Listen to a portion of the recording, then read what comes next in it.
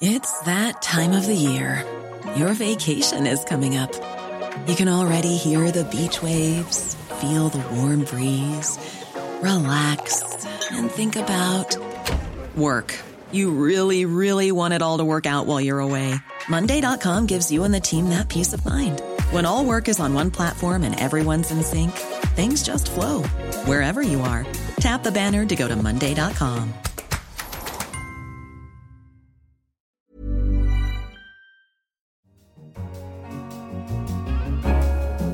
Hello and welcome to Economist Radio. You're listening to Babbage, our weekly show on technology and science.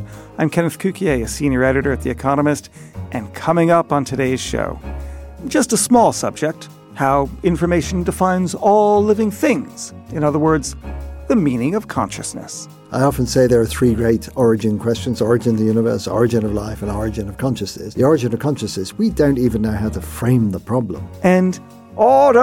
Order! Why being heard in the House of Commons is not always essential to getting things done. I think critically, it's quite interesting the fact that the building hadn't been designed as a debating chamber. It's not really ideal for those kind of experiences.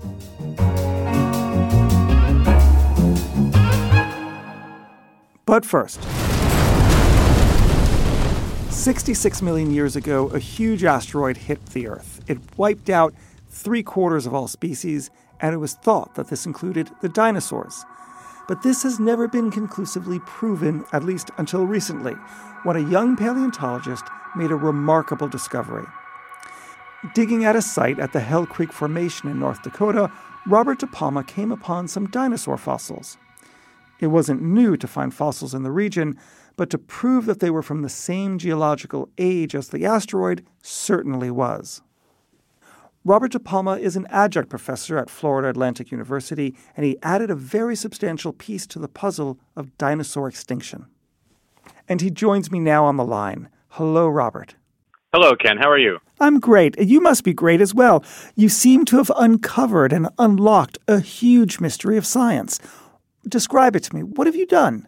The entire process of paleontology revolves around putting together the past, and this is just one additional piece to that larger puzzle. The interesting thing about this particular discovery is that it relates to the asteroid impact that ended the Cretaceous and led to the demise of the dinosaurs and 75% of the diversity on Earth. So that is something that really strikes home for most paleontologists and the detail that this site contains. So how did you do this? Well, operating based on a tip from a local collector, we located a site that had many different fish that were poking out of the ground, which were rare in and of themselves, because until then only a handful had ever been found in the Hell Creek Formation. So we knew that it was a very interesting site, but as things progressed, certain details came out about the interesting sedimentology there, as well as some other debris that was found at the site that pointed to the fact that it very well could have been associated with this impact event. And in going through these details, we're actually able to put together a clearer idea of what occurred in the first hours after impact, which is very, very interesting to us. So what was the Chicxulub event? The Chicxulub event was one of the most profound asteroid impacts in the history of Earth. And that was an event that occurred 66 million years ago, and an asteroid about the size of Mount Everest slammed into the Yucatan Peninsula, essentially punching into the Earth and then obliterating both the ground that it hit and the asteroid itself. And occurring right after, you had a raining curtain of debris that came down near the impact site, but also that continued around the entire world, leading to the formation of a well-defined layer called a KT boundary clay, which is composed of fine-grained fallout from this impact. So essentially, one single event, a punch to the Yucatan Peninsula, was able to affect ecologies around the entire world, and it ultimately led to the third greatest extinction on the planet. What is it that you see in the fossils? What happened right after the impact? So basically what we're seeing is that when we have the arrival of seismic waves from the impact site in North Dakota, we are seeing what appears to be an excitation of the water bodies there and the generation of massive inundations by those seismic waves. So those inundations would have tumbled and buried essentially anything in their path. and they would have occurred before any other effect of the Chicxulub impact would have reached those regions. So it essentially would have been the very first bloody nose caused by the impact in those areas. Now, describe the evidence that you uncovered. What is it that leads you to believe that this was indeed uncovered in the first hours of impact? Well, first, around the entire world, there is preserved a clay layer called the KT boundary clay layer that is composed of debris from the impact that settled down through the atmosphere. It's a very clear line, and it's preserved in many localities worldwide. That KT boundary clay layer caps this particular site. So that is essentially your seal for the site. You know that it was deposited right before that fallout came down. In addition, the site itself, the muddy deposit of the site, contains very rare but very clear examples of impact ejecta, such as glassy ejecta spherules and other debris that was generated by the impact. Now, geochemical fingerprinting of this debris connected that with the Chicxulub impact specifically, and geochronological dating of the impact glass from this gave us the date that matched with the Chicxulub impact. So we are very confident that all these overlapping lines of evidence point to Chicxulub as being the impact that we're seeing here. And why now? Why is it that you were able to uncover this fossil today and that it wasn't uncovered, say, 50 or 100 years ago? The interesting thing about these discoveries on these fossils is a lot of times the depositional environments are somewhat rare, and it's the perfect storm kind of a scenario. In this case, the areas that would have been most affected in the study region are largely obliterated by erosion. So there's no evidence for that time period of the seaway, and there's no evidence in the geologic record for most of the coastal regions at that time, just a little bit farther inland from that. So the areas that would have been most affected by this from that time period are unfortunately not preserved any longer in the geologic record. So incompleteness of the geologic record is sort of an enemy of paleontologists, and we have to work around that. So this is incredible. What is the implication of the finding? Is this the missing piece of the puzzle to show or prove the mass extinction theory, or does it do something else? I always look at these sorts of studies as one additional piece to add to the greater fabric of the story that so many other scientists have worked so hard over the years to contribute to. So we're basically just providing one additional piece to that whole story. And in this case, this particular site gives us essentially a minute-by-minute view of what occurred right after the impact, and it gives us a view of what organisms were around at that time. So essentially, it aids in us understanding how the impact affected ecologies, not just the extinction, but how it affected those ecologies. And that's critical to understanding how current or possibly future natural hazards will affect world ecologies and help us to mitigate those damages to the ecology. So this actually has a very here and now aspect to it in aiding in us being custodians of our planet in real time. That's really neat. Robert De Palma, thank you very much. Absolutely. And you can read more about the story in an upcoming edition of The Economist. If you like our journalism, try a subscription. Go to economist.com/radio offer to get 12 issues for $12 or £12. Next, what's the distinctive factor between things that are alive and things that aren't? Our next guest is a physicist and a professor at Arizona State University, Paul Davies. He tackles the question in his new book, The Demon in the Machine. And the answer may even help us understand what we mean by consciousness, as Professor Davies explains in conversation with our science editor, Jeffrey Carr. If you ask a biologist what is life, you'll get an answer in terms of things like coded instructions. Your DNA is packed full of them. Signals between cells, networks of genes that process information and act upon it. You've got sensory apparatus that gets information. You've got our brain, this thing between our ears, which is processing information. So to a biologist, life is all about information. But ask a physicist and you'll get a story in terms of molecular shapes and binding energies and forces and entropy and energy and all those lovely physics type things. So we've got twin narratives. Mm-hmm. And we might think, well, that's okay. These are complementary descriptions of the same subject matter. But at some point, they've got to join. And if, like me, you are a physicist, you look at the level of atoms, and sure, it's just known physics. You look at a cell, and it looks like magic. So what's the source of that magic? How does that come into existence? And clearly, it has something to do with the way information and matter couple to each other. Wouldn't it be the coupling of matter and energy creating information? Now, nobody would doubt that we have energy flowing through our bodies. We have information flowing through it as well.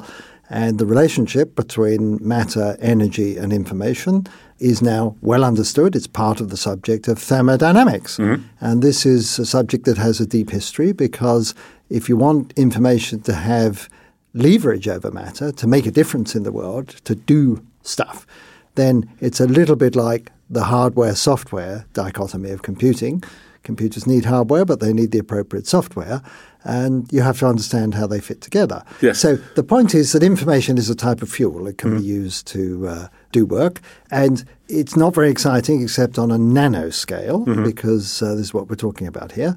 But life operates on a nanoscale. Life is full of little molecular machines. We're about a nanometer in size, playing the margins of the second law of thermodynamics and gaining an advantage. And there's a spectacular example, which is what's between our ears, our brain. This is an incredible information processing system. It's basically as good as a megawatt supercomputer. It runs with the equivalent of a small light bulb energy expenditure, and it operates because the wires, if you like, the axons that connect neurons together, down which the signals flow, they're not like electrons flowing through copper wires. It's a tube with holes in the membrane, and these holes are gated. So they have little Maxwell demons, if you like, that can open and close the gates and let ions through. And so you have a sort of wave of ionic polarization in response to the neighboring environment. And what I would like to be at pains to point out is that, of course, life is invested in information in a much more elaborate way than just playing the margins of thermodynamics. Yes, but this is the little chink. No, that's what I wanted to go on to. Do you think it is possible to have meaningful information that is abiotic, or is life a priori necessary? I mean, you could look at a computer and say, well, that's not a living thing, and it's not. But it was created by living things. Right. Now, you're using the M word. And, am I? Yes, meaning, but justifiably so, because I think we all understand, if you ask a biologist, what is a gene? You'll be told, well, it's a set of instructions for a ribosome to build a protein. In other words, this is not just any old bits. This is very specific, functionally relevant bits of information, or meaningful, if you like. And then the question arises, meaningful to who or what? Well, it's meaningful to an entire molecular system that can act upon it and realize their functionality. So it's a systems approach. So we will only really fully understand how information operates in biology by getting away from the notion that all physically relevant variables are localized on individual particles at a place and a particular time. We have to generalize the notion of physical law to encompass this sort of systems approach or top-down causation. So the question is how such systems can come into existence. What is life is a very good question that goes back to Schrödinger and people like that. So let me just say that Schrödinger, who famously asked what is life and wrote a book in 1944, he was open-minded enough to say that we must be prepared to find a new type of physical law prevailing in it being living matter. So not just a new law, but a new type of law. I think we now understand what that new type of law might be. And physicists' way of expressing it is that all the laws of physics that we know to date are fixed laws, changing states. I think we need laws that are functions of the state. Now, that sounds all a bit mysterious, but let me give you an analogy. The game of chess proceeds according to fixed laws or fixed rules, and there are only a certain number of configurations on the chessboard that you can have. So there are certain states of play which are allowed. If you just put the bits at random, chances are that will not be a valid state of play.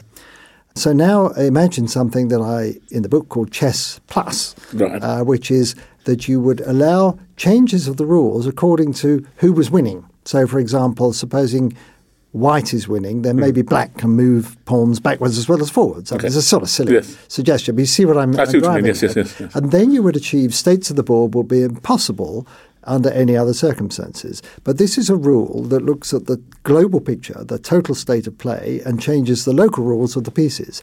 I think we need laws of physics like that, and we've done some computer models of what would you get for such laws, but we found that, sure enough, you can get open-ended complexity. You get evolution and open-ended states. You can achieve states that could not be achieved by any fixed rules. And I think that's getting to the heart of what's going on. That's certainly interesting. And would it bear on the most mysterious question of all about biology, which is the nature of consciousness? Yes. So I often say there are three great origin questions: origin of the universe, origin of life, and origin of consciousness. I'd agree with that, actually. I think we've explained the origin of the universe quite well. Mm-hmm. The origin of life is, we're hot on the trail. I don't think we've explained it yet, but we know how to think about it. The origin of consciousness, we don't even know how to frame the problem. There is one thing that has given me a pause for thought, which is the work of Giulio Tononi. We're just here really dealing with what type of physical system would have consciousness. Yeah. If you say my thermostat's conscious, and I'd say that's ridiculous, can we settle that by having a definition of consciousness based on the architecture of the information flowing through it? And Tononi has this concept of integrated information. And again, an analogy I think is best at the level we're discussing this. Imagine that there's a committee that is going to decide on a prize or something like that. If all of the members of the committee just come along and then vote as they see fit, then that's not very integrated. But if the committee bounces ideas backwards and forwards and people change their minds and they discuss and they reach a consensus, then that is integrated information. There's a flow of information going around and around the committee. And Tononi is suggesting that where you see feedback loops of that type in neural systems, then that's associated with consciousness. You could put a measure on that. You could, in principle, have a consciousness meter, and you might get 5 out of 10 or something. Of course, it's a proposal, and it may be that it's going to get shot down. But I think it's a heroic idea of how to try to bring some sort of quantitative measure to a field which is notoriously woolly otherwise. Professor Paul Davies, thank you. It's been a great discussion. Thank you. Finally, new research shows that it's not always essential to be heard in the House of Commons, the debating chamber in Britain's Parliament that's always on the telly at the moment thanks to Brexit. 230 years ago, William Wilberforce, an MP, denounced slavery in the Parliament and kick-started the abolitionist movement in Britain. Yet a new study suggests that MPs in the audience would not have been able to hear him properly.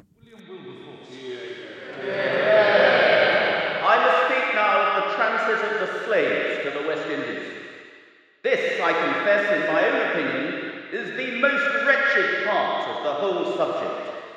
So much misery condensed in so little room is more than the human imagination had ever before conceived. Dr. Katrina Cooper is a digital archaeologist at the University of York, and she used a computer model to recreate the acoustics of the 18th century Commons, which was then housed in St. Stephen's Chapel. She joins me over the phone now. Hello, Dr. Cooper. Hello. So how did you recreate the audioscape that the parliamentarians would have heard? So I used the models created by the Virtual St Stephen's project of the building in this time. That project gathered all the evidence for the structure of the House of Commons. So that was architectural plans, images, paintings, all from the very relevant period.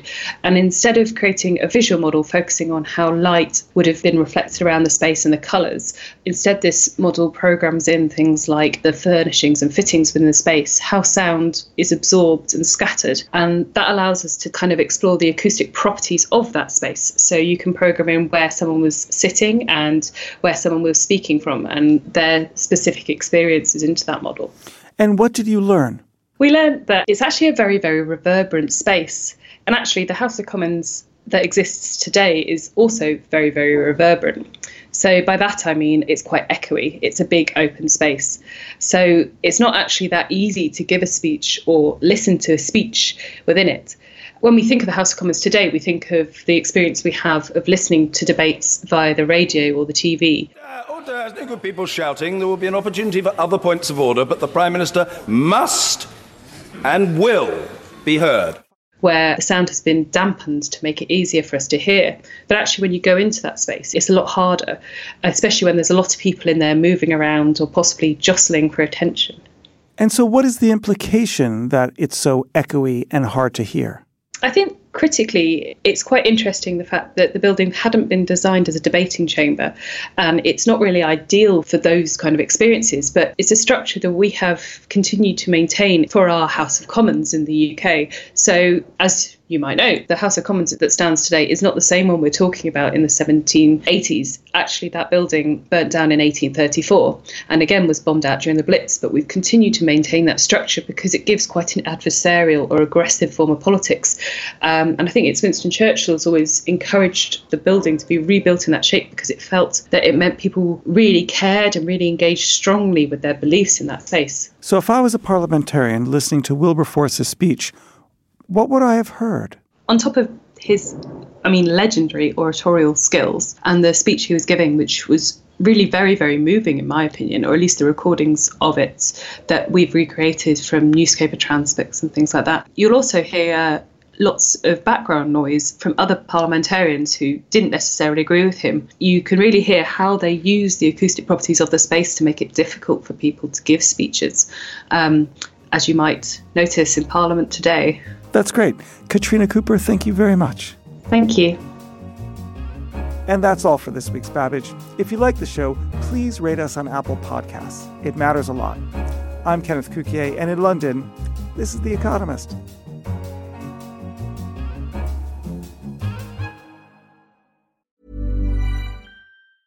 Hi, this is Matt and Sean from Two Black Guys with Good Credit. From a local business to a global corporation.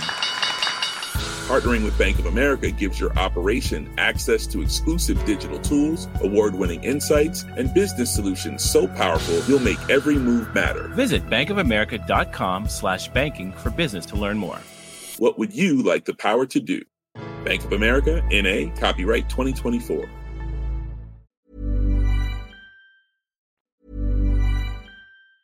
Hi, this is Janice Torres from Yo Quiero Dinero. If you own or operate a business, whether it's a local operation or a global corporation, partnering with Bank of America could be your smartest move.